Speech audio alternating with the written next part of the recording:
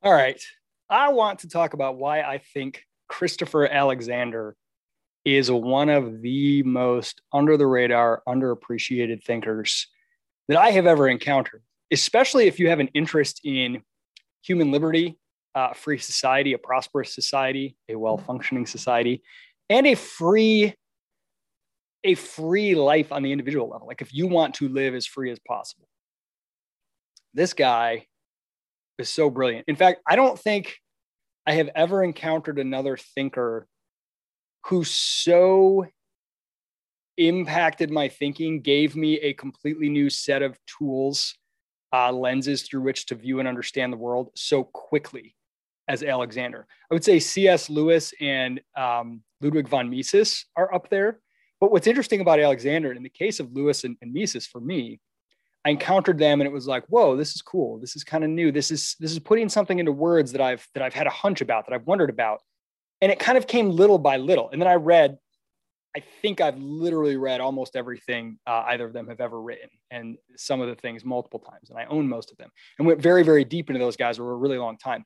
With Alexander, it was very different. I was introduced to him and I got like 2 chapters into the first book of his I ever read and was like, oh my gosh, like full the full weight of the power, the explanatory power of his ideas, like hit me so quickly.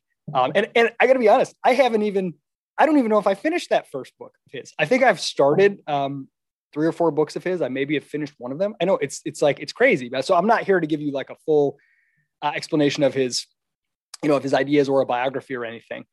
But I want to kind of whet your appetite and help intrigue you, because I think this guy holds so much, his understanding of the world holds so much promise for making sense out of a lot of things today. And well, more than today, timelessly, which is great because one of his books is called A Timeless Way of Building. So who was Christopher Alexander? I'm sure I'll get some of the details wrong because I'm just winging this. I'm just making this up. I mean, I'm just sharing this off the top of my head. I'm not scripting it. I haven't gone and researched, and I haven't read his stuff for actually several years. I just decided to make this video now because I've thought about it for a long time. But he was an architect, at least he began as an architect. And from my understanding, he went about, and I think most of his work was during the 60s and 70s, probably. I believe he's been dead now for some time, but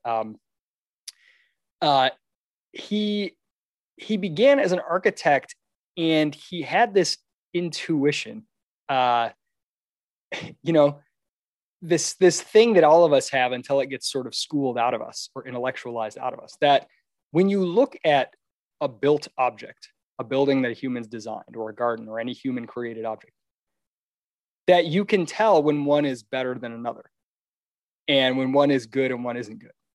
And even children can tell this. I mean, you tell them to look at different Lego constructions and they can tell you which one's better.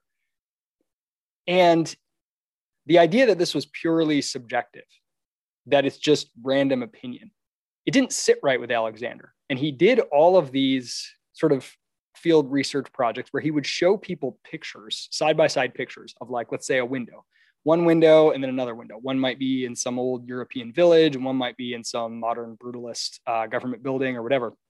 And he would ask people, he was trying to figure out what it is that makes a built environment seem better than another one. Like, what is the metric against we're judging? We're all like appealing to something that we all kind of intuitively know, but what is it? And what he came up with for it was essentially this concept of life, or being in line with or consistent with the patterns of life, the patterns that emerge of aliveness, that things can have varying degrees of aliveness. And aliveness is kind of like the thing's capacity or ability to be in harmony with the patterns that exist in nature and in human nature. And that this was something objective. This was not just opinion, that there are actually objective realities to nature and to human nature and human preferences and the patterns of our behavior, the way that we live and pursue sort of life. There are objective patterns there, and structures, built environments can be more or less in line with those. They can be completely in conflict with them, which makes us feel a sort of way, pretty horrible, or they can be very harmonious with them, which makes us feel almost divine and transcendent. It almost elevates us. I mean, the experience. I mean, I know some of you have seen those like bibliophile pornography tweets of like, look at this library, you know, some like incredible library with the ladders and the spiral staircases and the light. And like, this is a built environment, but there's something about it, or a beautiful garden, or some of this like traditionalism revival stuff that will show like these beautiful old. And there's a reason Alexander contends that those things have that effect on us. It's not just like, oh, you know, we all have different tastes. My favorite color is red and yours is blue. It's just subjective. So his argument, he said when he would show people these pictures and say, I want you to tell me which one of these two windows is more alive and which one is less alive. And he said, this is the easiest task in the world. Every single person he showed, they all come to the same conclusion. He could show them two different homes. He could show them two different pictures of a gate leading out into a field or something like that. Any built environment or structure, everybody agrees on which one is more alive than the other. And like so many things in life, we know things that we don't know that we know.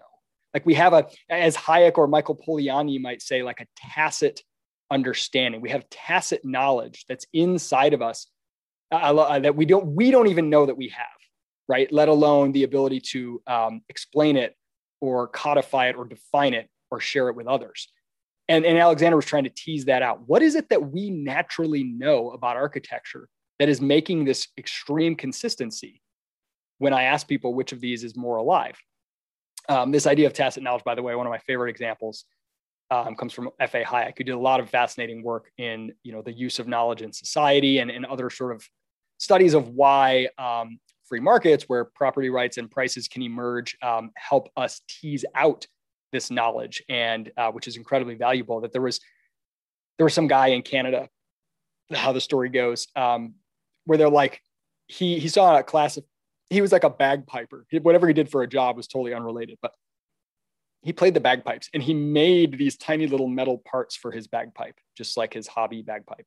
And he saw some ad in the classifieds from an airplane manufacturing company saying they were seeking some kind of metallurgist or something, and he was not a metallurgist, to make some small fabricated part for like the air vents in their new, you know, Boeing 740s, whatever it was.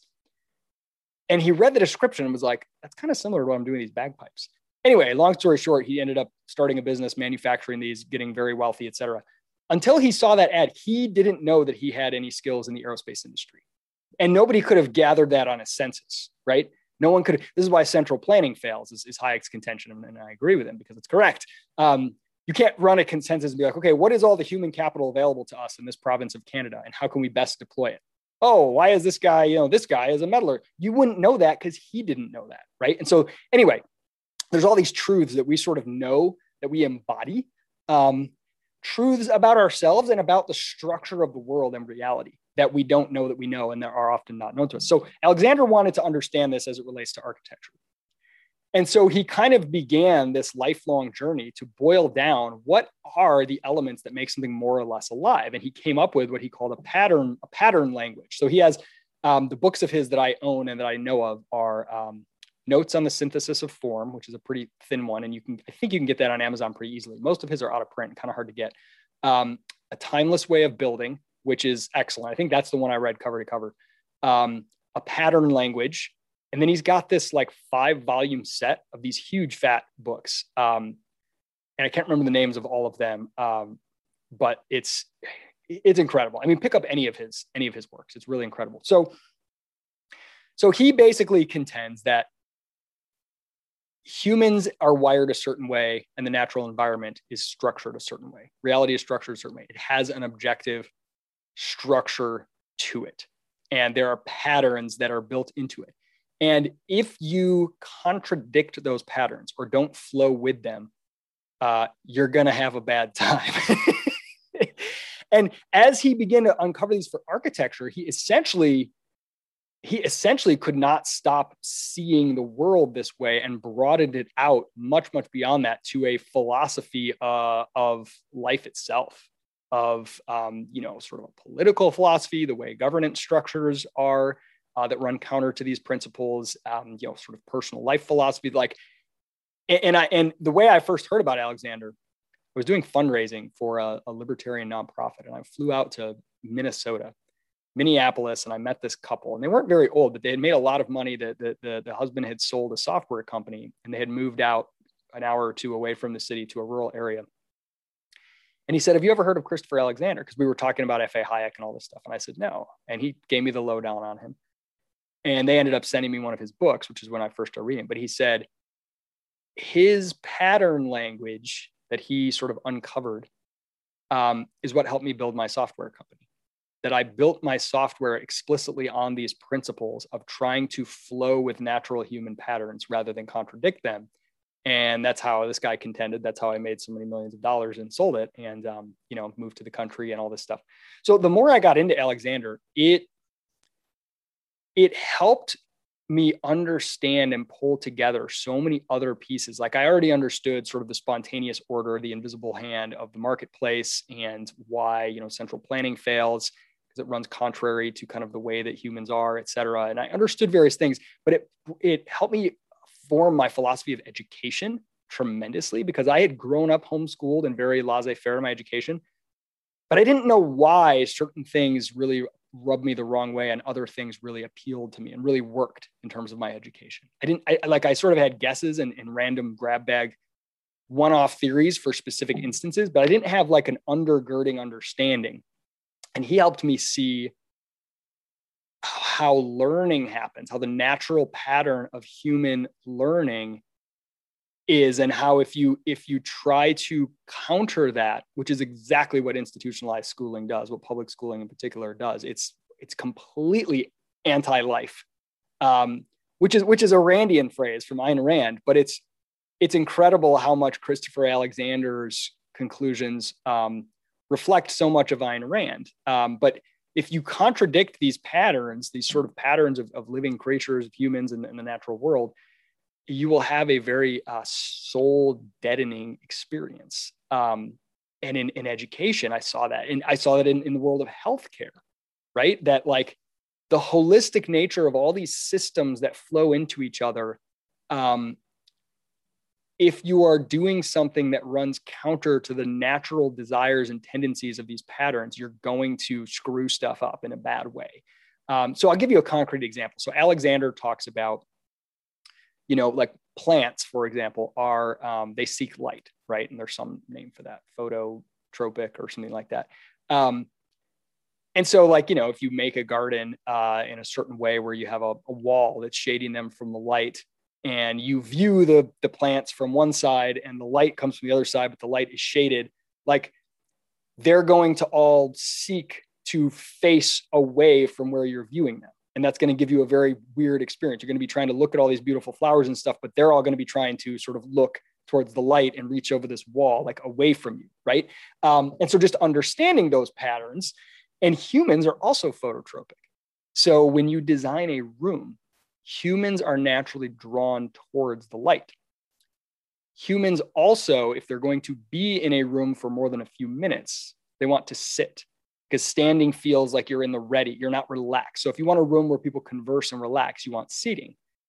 So these two patterns, the desire to sit if you're going to be there longer than a few minutes and not have this be a pass-through, a walk-through room, and to be able to be relaxed, and the desire to move towards light, means that if you arrange a room where the chairs are sort of oriented around a window, it's going to naturally draw, it'll flow with your natural patterns. And these are subconscious patterns. Very few of us are conscious of it. You don't walk into a room and be like, I don't like this room because I want to be near the light, right? Most of us are not aware of that. And this is what Alexander sort of made explicit, these implicit things. If you have a room that conflicts with that, it's got all these chairs over here, and then this huge empty space, and then a window over here, like some of us have been in houses like that, you feel tension. You're like, your natural tendencies are being thwarted. It's like putting a dam in a flow of water, and it gets kind of chaotic and crazy. And it's like you're not in harmony with kind of what you naturally want to be doing.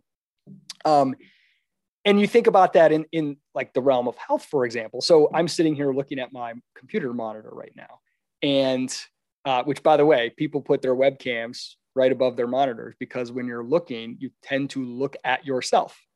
And if your camera is over here, but your monitor is here, you're going to look at yourself and the camera is going to look at the side of your head, right? You orient these things in ways that work with your natural patterns. But I have my monitor here, and behind my monitor and behind my desk is a window because I'm drawn to light.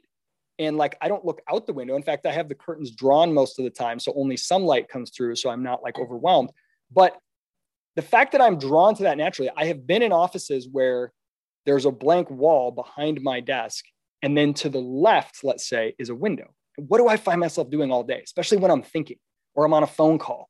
I'm not looking at my monitor writing, and I'm like, I'm looking towards the window. I'm staring out towards the light as I sit there and think. And what happens if I do that all day, every day in the same place? My neck is always to one side all the time. And now my spine gets out of alignment. And that affects my nervous system. Maybe I get a pinched nerve or something in my muscular system. And that's going to affect other systems in my body. And I'm going to have problems that cascade out of that. That one little way that I'm living that is, you could call it anti-life, right? Because the natural pattern that life seeks is, again, looking towards the light. That is going to have this cascading effect that's going to influence all kinds of parts. My neck could get out of whack, and that could make my jaw slightly out of whack. And while I'm sleeping, I could start to grind my teeth, and that could cause me to need to, like, it's crazy the way this stuff happens. But I've with my own health, I've gone through enough things to sort of start to understand. And that's the whole idea of holistic health, right? It's not just about like, some hippie shit where you like rub a stone and say a prayer to the moon or something. The idea is just understanding the body as a system. The way that Christopher Alexander tried to say architecture is plugged into this much broader system of the full built environment and things. And I've mentioned several times that this overlaps with Rand, right? Rand, being an objectivist, believed that there was an objective reality, physical reality, objective, the nature of reality. There were rules and things in the patterns of reality that were objective, that were not just subjective, that we just, believe whatever we want to believe. And she believed there was an objective morality as well. And that basically the impulse to seek life, the individual to seek his or her own life and thriving, is baked into the universe as kind of a moral imperative. And anything that is contrary to that, what she might call altruism or, self-flagellation or whatever, and you can disagree with her terms and things, but I think she largely got it right, is anti-life. And Alexander's getting at a very similar thing from a very different angle, coming at it from, and it's funny because their audiences, their fans are so different that most of them probably doesn't know the other one exists, or at least Randians probably don't know that Christopher Alexander exists. And people who like Alexander probably think of Rand, as most people do, as some horrible, selfish, stone cold, whatever. But they came to an understanding of the way reality works that's basically the same. And frankly, I grew up in a Christian household, like in sort of a very broad sense, the Christian mythos, the Christian belief system is essentially the same thing, that there is this ultimate objective reality called God that is an unchangeable sort of backstop. And there are patterns to that. And if you live in contrast with the patterns of the universe as they flow out of God, you are going to suffer, right? You are sinning. You are missing the mark. You are living out of alignment with the patterns. You are living in a way that is anti-life, and that you will suffer the consequences of that. Now, you don't need to, whether you put a beard on it and say give it a human idea, whatever. Like, I don't think that's actually how, Christian theology works, but the way people have popularized it, that's where it can get silly and people can think that it's totally in contradiction to something like Rand's beliefs. But I actually think the core idea is the same here.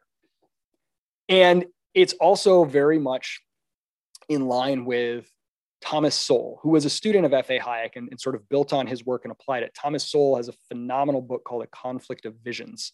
And he talks about two visions of the world, a constrained vision and an unconstrained vision. And an unconstrained vision is essentially, and by the way, this cuts left and right. It's not a left and right thing. It cuts across those, because somebody like Thomas Jefferson, for example, and it cuts across sort of libertarian, authoritarian as well. Because someone like Thomas Jefferson, for example, who would be considered a classical liberal or libertarian somewhat, Sowell would argue had an unconstrained vision, as did the French revolutionaries, as did communist revolutionaries. Someone like Edmund Burke, who is sort of a conservative with some libertarian tendencies, or Lord Acton, would have a constrained vision. But it cuts across sort of the typical left-right spectrum. But the idea is that a constrained vision accepts that there are certain things about reality that just are, that can't be changed. Our understanding of them can be imperfect, and we can improve it, and our understanding can change. And the way that we work with those realities can change. But the realities themselves are fixed. Scarcity. You're not going to ever have a post-scarcity world. It's honestly like an incomprehensible idea, right? Someone with a constrained vision understands that. Self-interest, or what some might call greed. You can't ever get to a place where that doesn't exist. Again, it would be anti-life if it did. If you were not attempting to preserve and improve your situation, you are trying to destroy it, which is anti-life, which is like Rand, and I think I would agree with her, would say is fundamentally immoral. If nothing else, it's misguided and it's self-defeating. But like these are parts of reality. Humans are imperfect. They have imperfect knowledge and information. And so any system that you attempt to construct that requires them to be perfect, humans are not always morally good. They do immoral things, right? A constrained vision would say you have to accept those. Those will never change. And you have to live a life and attempt to create institutions that accept those and work with them to the best of their ability, and channel greed and immorality and self-interested impulses and lack of perfect knowledge. Create an institution, an institutional setting where the incentives are such that people are, when they pursue things in a way that's greedy or even immoral, the outcome is going to be beneficial, or at least not horrible for everyone else, right? Where an unconstrained vision would say, we can create institutions and beliefs and norms that actually perfect humans, right? The Marxian idea of a new man. Well, right now we got all these messed up systems because people are messed up. But once people are perfected, right? Once people are no longer immoral, if they would just be selfless, and we can get there, right? We can overcome scarcity, a post-scarcity world. Sometimes the techno-utopians talk about that, which is just bullshit. You can't, scarcity, as long as there's choice, there's scarcity because there's opportunity cost. Anyway, and so I would say Alexander is very much of a constrained vision. He's saying there are things that just are in the way the world is built.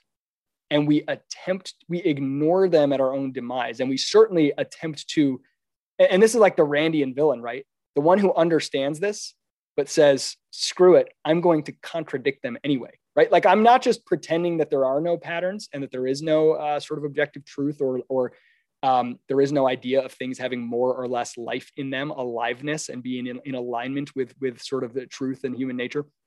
Some people just don't realize it. But the people who say, I do realize it, and I'm going to live and attempt to force others to live in stark contradiction to it anyway, like this rebellion against reality. That's like a Randian villain, right? And it seems so unrealistic, at least it used to in her stories, but you see it. And it's so interesting that she chose architecture in The Fountainhead as a way to express this. Because again, that's right up in Alexander's alley. And the idea of like brutalist architecture is the imperfect embodiment of this, of like, maybe not all the people involved in it, they're just trying to think pragmatically or whatever, but they are unconstrained. They're thinking we can change human nature by putting humans in these particular types of cells that have no adornments or ornamentation, that are purely utilitarian, that drive them to function in a certain way. And you can't. You try to interrupt their natural patterns, what you'll do is kill them. You'll kill their soul and spirit, and sometimes their body, because it's anti-life. You won't change them. You won't suddenly make someone not seek light as a human because you're biologically wired this way. Like, you literally need it. You need the vitamin D. Your eyeballs need to take in certain amount of ultraviolet. We don't know this often, at least not as children, on an intellectual level, but intuitively, like, we seek these things. And you can't just be like, I'm going to build a building with no windows and everyone will change and no longer want light, right? you'll kill them. You'll at least kill what makes them human and beautiful and wonderful, or what a religious person would say, that the divine in them. So where was I? I'm all over the place here. Architecture. Oh yeah, the idea that the villain, it's just sort of the person that contradicts it, the brutalist architecture. Like we're going to, or like some forms of modern art. I'm going to make something that hurts you to look at, that is explicitly ugly. You know, like you've heard some of these extreme stories. I'm going to like take a shit in a jar and like hang it on a wall and charge me. And it's some commentary on art and perception, whatever. You give it some intellectualization, but what it really is saying, I recognize these patterns and I want to contradict them anyway. There's some sort of weird self-hatred in there. I would argue that the environmental movement has a lot of that mixed into it. It's a lot of kind of self-hatred, right? Because what Alexander is really talking about, what is a built environment? A built environment is the border of chaos and order, right? A built environment is the transition, the liminal space between the wild and the human and controlled. And especially the idea of a garden, right? Where and Alexander talks a lot about transition spaces, where if you walk out a door, for example, and I had a house like this, it was a beautiful house. It was on a pond and had a nice back patio, but it had this weird feature that never made you want to go on the back patio, even though it was beautiful and overlooked the pond. The patio was in full sun all day and it had no overhang or anything. It was just the back of the house with a door and then this patio and then the lawn. That's it. So you walk out and it was just flat as far as the eye could see. There was no fence or gate. There was no overhang. You had no liminal space, no transition from the cave, the completely human controlled, safe, environment, ordered environment, to the chaos of nature. You just open the door and like, boom, you're there. And whether it's an evolutionary thing because people evolved on the savannah and they needed a way to not immediately be exposed to predators when they walked up, whatever, there's all different people's theories on these things. But the fact is, there's a pattern at play here that humans don't feel comfortable and safe with an immediate transition from, interior to exterior, from sheltered to exposed. So a life-giving space like that is what the concept of a garden, which is no wonder this is in the creation story in Christianity and pretty much in most cultures, and that the gods sort of lived in gardens. When humans interacted with them, it was in these garden spaces where it's this transition space where you come in and like there's a hedge maybe that you can see over. It's not completely walled in like a prison yard.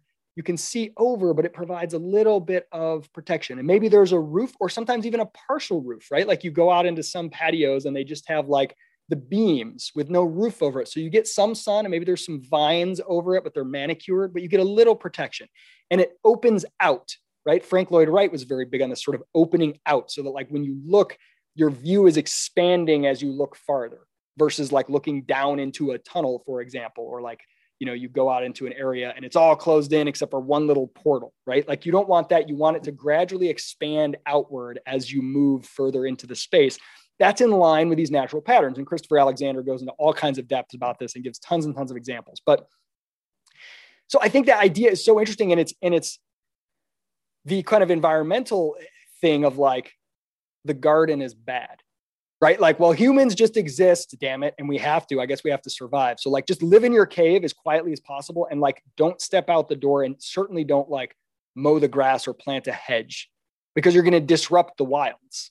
And like the wild should be in charge and you should be this like cowering servant of it. And if you don't, then you're like a dangerous, horrible person. You're a cancer, you're destroying nature and you're whatever. Which is so weird, right? And I think Rand is very right in this, Christopher Alexander. And again, like the biblical tradition, what is the first thing that God tells Adam and Eve in the garden, right? It's like, have dominion, name the animals. To name something is like an old magical, like spell casting, right? You name it. Now you have some sort of control or dominion or ability to call upon it, and then fill the earth and subdue it, right? And like this idea of humans being the caretakers or being like our life and thriving, as a Randian would say, is moral, And she would say the highest moral good. And a Christian might say it is because it is what we were created to do as reflectors of God and his infinite, creative, expansive, potential of thriving and living. But same basic concept. And I know Randians and Christians always get pissed at me when I say that these two things are so close to each other because none of them agree with me. Well, some do, but this idea is like these spaces, and that's where, like, when you go to a beautiful neighborhood, or a beautiful city, many of them are ancient. Not all. Alexander's philosophy is not like old things are better and traditional architecture is better. Nothing like that. It's like anything that is in line with the natural patterns of humanity better. And a lot of the ancient things were, and that's why many of them are still here, because people have just continued to find them beautiful. And things that try to like say, we don't care what people have like found intuitively over thousands of years of trial and error to be in line with human patterns. We're going to reason to it from scratch, tabula rasa, and we're going to come up with a sort of rationalistic approach that with no prior, we're not going to inherit anything from the people who have learned in the past. We're just going to come to it cold. You pretty much never do a better job. And I actually really like modern architecture, a lot of it. And I'm not like a huge traditionalist or whatever. But so when you're in a neighborhood or a village or something that's like this, what you'll find is these beautiful in-between spaces, the liminal spaces, the gardens, the borderline between the wild and the structured and the ordered, the built and the chaos, and these gardens and porticos and little openings that open into, interior, interior spaces that have a half outside, half inside to them, like a courtyard type of a thing with maybe balconies hanging over, again, where the outside is the inside is kind of coming out. It has a gateway, but it's also kind of, you can retreat into it. There's a flow to it. So all of these things, like, as I read this stuff, it just had it was such a big light bulb, because it was like, I had reasoned to and struggled through all the intellectual, arguments and gone through all this stuff, the existence of objective truth and sort of objective components to reality. And, morally, politically, et cetera, and come to these conclusions on economics and stuff. But what Alexander helped me see, because I had always been sort of like, yeah, when it comes to like fashion or beauty, that's just subjective. Who cares? That's just subjective. And the idea that like there was something objectively more beautiful or, better designed than something else, it just seemed stupid and arrogant, because most people that talk that way are just being stupid and arrogant and just like trying to force their opinion on you. And I think almost every specific instance where someone tries to tell you, this song is objectively better than a Beatles song or whatever, is usually kind of stupid. But the principle that there is such a thing as a continuum of aliveness or alignment with the natural human patterns is real, right? So like, it's kind of like the laws of nature. Like, there is something that happens every time you throw an object and it behaves in a certain way. And we keep changing our explanation for what exactly is happening. But every time our understanding changes, we don't say that the world now has different rules than it used to. We say that we understand them differently or better than we used to. And I think it's similar in this regard. So this is where Rand is really funny in her like aesthetic stuff. Like, I've heard these different funny stories of objectivists saying that like, tap dancing is the most moral form of dance, or just these like crazy sounding proclamations that like, if you listen to Mozart, you're a communist. It's anti-life, but like Beethoven's okay or whatever. I don't remember who the specifics are, but like these very specific that just seem like kind of rantings and ravings, and like, okay, you're trying to take your philosophy and apply it so specifically. It just seems crazy, but there's something right about it too, about saying, no, it's not all subjective. Even when it comes to aesthetics, it's not just preference. There actually are real patterns at work. And the idea that beauty would be an important thing worth caring about, worth fighting for, that it actually matters, that's something that I've had to be convinced of over my life. I don't naturally think that way. My sister is very, very much that way. She's very into interior design and things. And she's like, it's just really important to put yourself in environments that are beautiful because it elevates you. It puts you in a better mood. You perform at your best. You feel that you're more in alignment. And I think people are sensitive to this to varying degrees, just like their need for light or vitamin D or whatever is different to varying degrees. But I think it's true. And it's something that I didn't always appreciate, that like beauty is actually a virtue. Beauty is actually a virtue. It's often thought of as either neutral or a vice because it's just shallow, surface level, lust, or whatever. But true beauty, when I moved from shitty Lansing, Michigan, full of government buildings and union workers who hate themselves because they haven't, had to work to earn money for so long and all this stuff, and then to DC, which was god awful in its own way, and then to South Carolina, to Mount Pleasant, South Carolina. It was unbelievable to me. I was shocked by the quality of life increase that affected every facet of my life, from health, from my ability to think and learn and have energy and be productive and just enjoy myself and my family, that came from really small things like every time I drove from my house to the grocery store, the road I would drive over wound around big old trees in a certain way that felt very in line with their natural patterns, and over tidal marshes that were full of water to the top during some times of day and low to the bottom at other times. And I got to learn these patterns sort of instinctively and seeing the sun over them, and like the way that the water opened out and you could see some houses and docks, but they were kind of sheltered. And there's a beauty. It's a very beautiful area. I was struck like beauty really matters. And it's not just random taste. There are visual aesthetic experiences that are more alive than others. And that's sort of the Christopher Alexander idea. And again, with human patterns too. So, as I mentioned in health or education, I mean, the experience of like childbirth, a typical hospital childbirth, is so anti-life. It's so out of alignment with natural human patterns. The educational experience, just the built environment itself.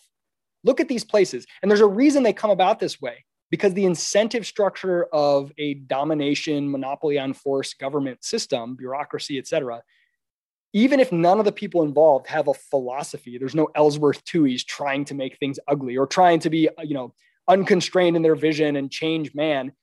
They're just sort of unconsciously going along with the incentive. The incentive structures are so anti-life in government. They're so anti-life. I mean, they're literally death, because literally everything government does is, I will kill you if you don't do this. So there's always that backdrop. There's no competition. There's no wooing. There's no market process of trying to persuade you, hey, buy my product. It's a win-win, right? It's like, do this or I'll kill you, right? That's at the end of the day. So there's a reason everything that comes out of government has this horrible, anti-life bent to it. But like the physical structures themselves, you're literally in stark white cinder block cells with fluorescent lights. Almost none of the classrooms have windows. The bathrooms have no doors on them. The idea of privacy or like protection as you're in a vulnerable spot going to the bathroom is stripped. Like all the humanity is stripped. The same with much of the medical industry experience. It's like this cold, sterile, like impersonal, there's a problem, inject you with a needle, right? Think about that. Like you want to be the most nurturing and relaxed and present as your child is brought into the world. And like, what is a human jabbing a piece of metal into you, a cold piece of metal, jabbing it into your flesh is like, makes you like the most, it's like, I'm not relaxed. I'm tense. I'm scared, threats, right? And like that whole idea that like medicine is this brutal process that runs counter to your natural tendencies of what you want to do. Okay. Oh, you don't want to push? We'll cut the baby out of you. Oh, we'll put a suction cup on the head and pull the baby out of you. Oh, we'll drug you, right? And I'm not saying these are miracles that save lives sometimes, right? Like drastic interventions like that can be life-saving, but think of them as like a speed bump in the road. Like if you have, and I have a friend, Vince Graham, who's like a neighborhood designer. He's very influenced by Christopher Alexander. He'll say like, if you have to put a speed bump in the road, you failed somewhere in your design of that neighborhood or that street. Because a speed bump is like, people are driving too fast. It's dangerous, right? The patterns of drivers and the patterns of pedestrians are in conflict in this environment. And so like the most cold, naked, raw, stark, jarring way to deal with that is to put an ugly, aesthetically totally unbecoming, resource intensive. You got to come in and put in this lump of concrete and whatever. And it's jarring when you hit it as a car. You're like, and then what do people do? Because we're humans and you can't change that. We slow way the hell down right before we go over. And then we speed way up again. Oh, and then there's another speed bump. We slow way down, and then we go, and we speed way up. And then it's like, then the cars flowing through the neighborhood, it doesn't make them more slow and pleasant. And this is wonderful because the speed bump slowed them down. It's like even more herky jerky. It's like, right? Whereas if you design, let's say, a road more narrowly, where you can't go that fast because it has more turns and it's narrow, and you're just limited by the design of the road itself, or where there's more lovely buildings along the way, so you naturally go slow to look at them, or there are like buildings that jut out. It's not just a straight line, so you have to go around them. You're not in a grid pattern neighborhood. It naturally corrals these things. Or even street parking, cars on the street parking, it narrows the lane and people drive slower around other cars naturally. And you can naturally bring these things into harmony. I don't remember where I started with that one. I got all over the place. But there was something else I wanted to get on with this. This is what happens when you don't take any notes and you just sit down and you start chatting. Natural patterns. Okay. So here's a strange thing. There are some strange bedfellows with Christopher Alexander. There are a lot of people that I've met, the only people that I've met that have heard of him are usually also kind of Luddites. Like they're kind of anti-technology. They're kind of like a small is beautiful, like growth, economic growth and population growth. And these things are kind of bad and dangerous. They tend to like some thinkers that I like Jane Jacobs, and sort of, again, this like approach to the built environment that's more in line with human patterns, but also like agriculture is bad, industry is bad, all applications of science are bad. Like if you modify your crops to make them grow better, it's always bad, right? Like, and I find that very strange, and I find that very anti-life. And that's where sort of the environmental movement part comes in. There's like a self-hatred in there.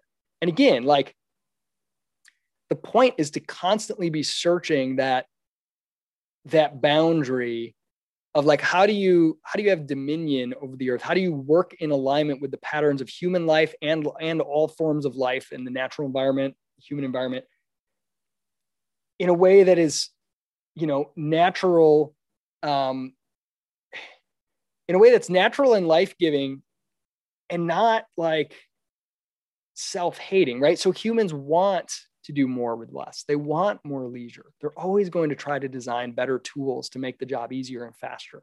Work with these patterns, not against them, right? Like, so the idea that, everything was better before the agricultural revolution or the industrial revolution or whatever, like, yes, Christopher Alexander is right. And everything old and primitive is better. That's just stupid to me. That's just absurd. Like all the pictures of things that are beautiful, those were high technology at one point, right? Like, but I think a recognition that technology is not a god in and of itself. It's a servant. Just like any other, form of the natural world or whatever. Like humans are, it's best when we are using it to enhance our experience of life and freedom and truth and beauty, not when we are seeking it as an end in itself or even being subservient to it as a master.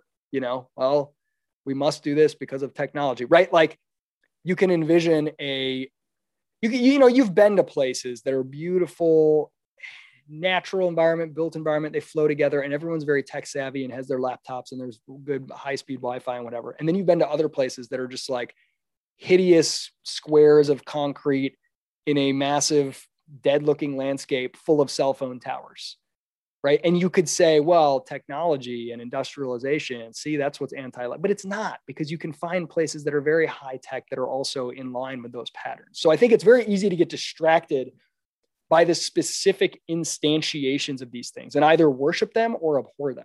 Like to either worship, a dugout hut. Look at how life-giving that is. We all should live in one. This is my crusade. A lot of natural health people are like this. I discovered the one thing, it's the crusade. Or to worship them or to abhor them, to abhor something that you feel like, whatever. Concrete is so ugly and it attracts heat and it's unnatural and like everything must be dirt. We must attack and tear down all, I don't think any of those are actually anti-life too. because humans want to tinker and explore and innovate and develop and build, and they're going to mess up. They're going to make mistakes. These things don't emerge out of whole cloth. New ways of being in alignment with the patterns that are a part of, life-giving patterns, they have to be discovered. They're almost never reasoned to. They're discovered through trial and error, and they're embodied. And so new materials and new technologies become available. The first uses of them are usually pretty hideous. Like, have you ever seen 3D printing? Like, pretty much anything 3D printed, at least for the first decade, was like hideous, like inferior to other versions of making it. Or the first things manufactured with mass industrial, mass manufacturing. But over time, we learn, here's this new tool. And if we're trying to come at it purely rationally and be like, I'm going to design something really perfect with this 3D printing model, it's going to have flaws that we don't know until we put it to use and we start to bump into it and realize that it's conflicting with our natural desires. I mean, good software UI, UX is like this. Like, you can think up all the use cases and how people are going to click this button and then this one over here. And I've experienced this with my own company. And then you put it out in the world and you realize you are not seeing some pattern that people, for whatever reason, everybody wants to put the mouse over here and do this. Why are they drawn to that? I don't know, but they are. So we got to adapt our software to that. Our first version of it was not harmonious with natural, life-giving. It wasn't fully alive. It was kind of dead, right? And that's how it goes. And that doesn't mean technology is bad and it's killing us, and UI design is this horrible anti-life. We must stop it. It's like, no, you have to give it the time to be tested and to come through the gauntlet and emerge as more and more life-giving. Like the older forms that you value and appreciate, again, they're not better because they're older. They're better because they have had more testing, more reps. People have learned and adapted them to the patterns that are implicit that we don't always know are explicit. And we can try to make them explicit like Alexander did. And I think that is very, very beneficial, but it's mostly beneficial in explaining why we behave the ways that we do.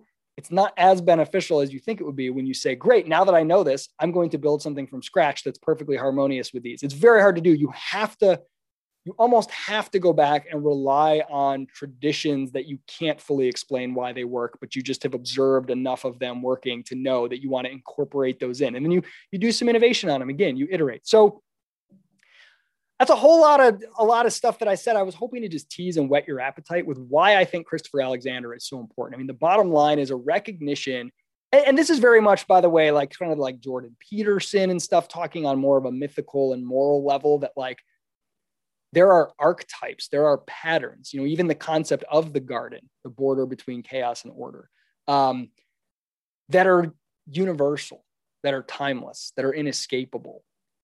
And understanding these things and not just saying it's all just preference, whatever, is really important. And the more that I have in my life, whenever I find myself feeling in conflict, whether it's where the couch is in this room right here, like, why do I never want to sit on that one couch?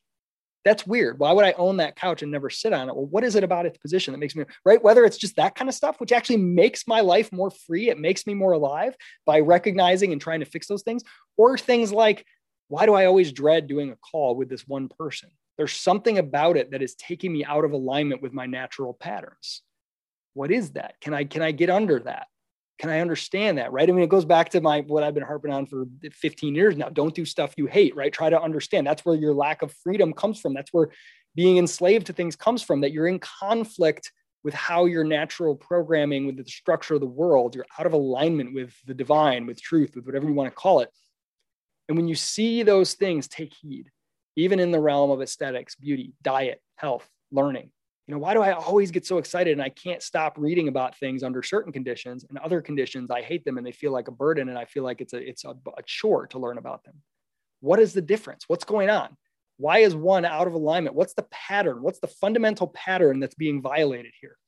That's what I think Christopher Alexander brings to the table. And by starting with something so tangible and visible that we've all experienced, of buildings, physical buildings and structures, and teasing out that there's a universal, a timeless pattern underneath this, and there are ways to build with it and build against it, just starts to open the floodgates for how this impacts, things like the broader economy, governance structures, all the things that I've mentioned already, health, education, et cetera. So Christopher Alexander, go check him out. I'm a huge fan, even though I am no scholar of him, and I probably got things wrong in my descriptions here, but that is at least what he's meant to me. And I think he's a tremendously underrated thinker.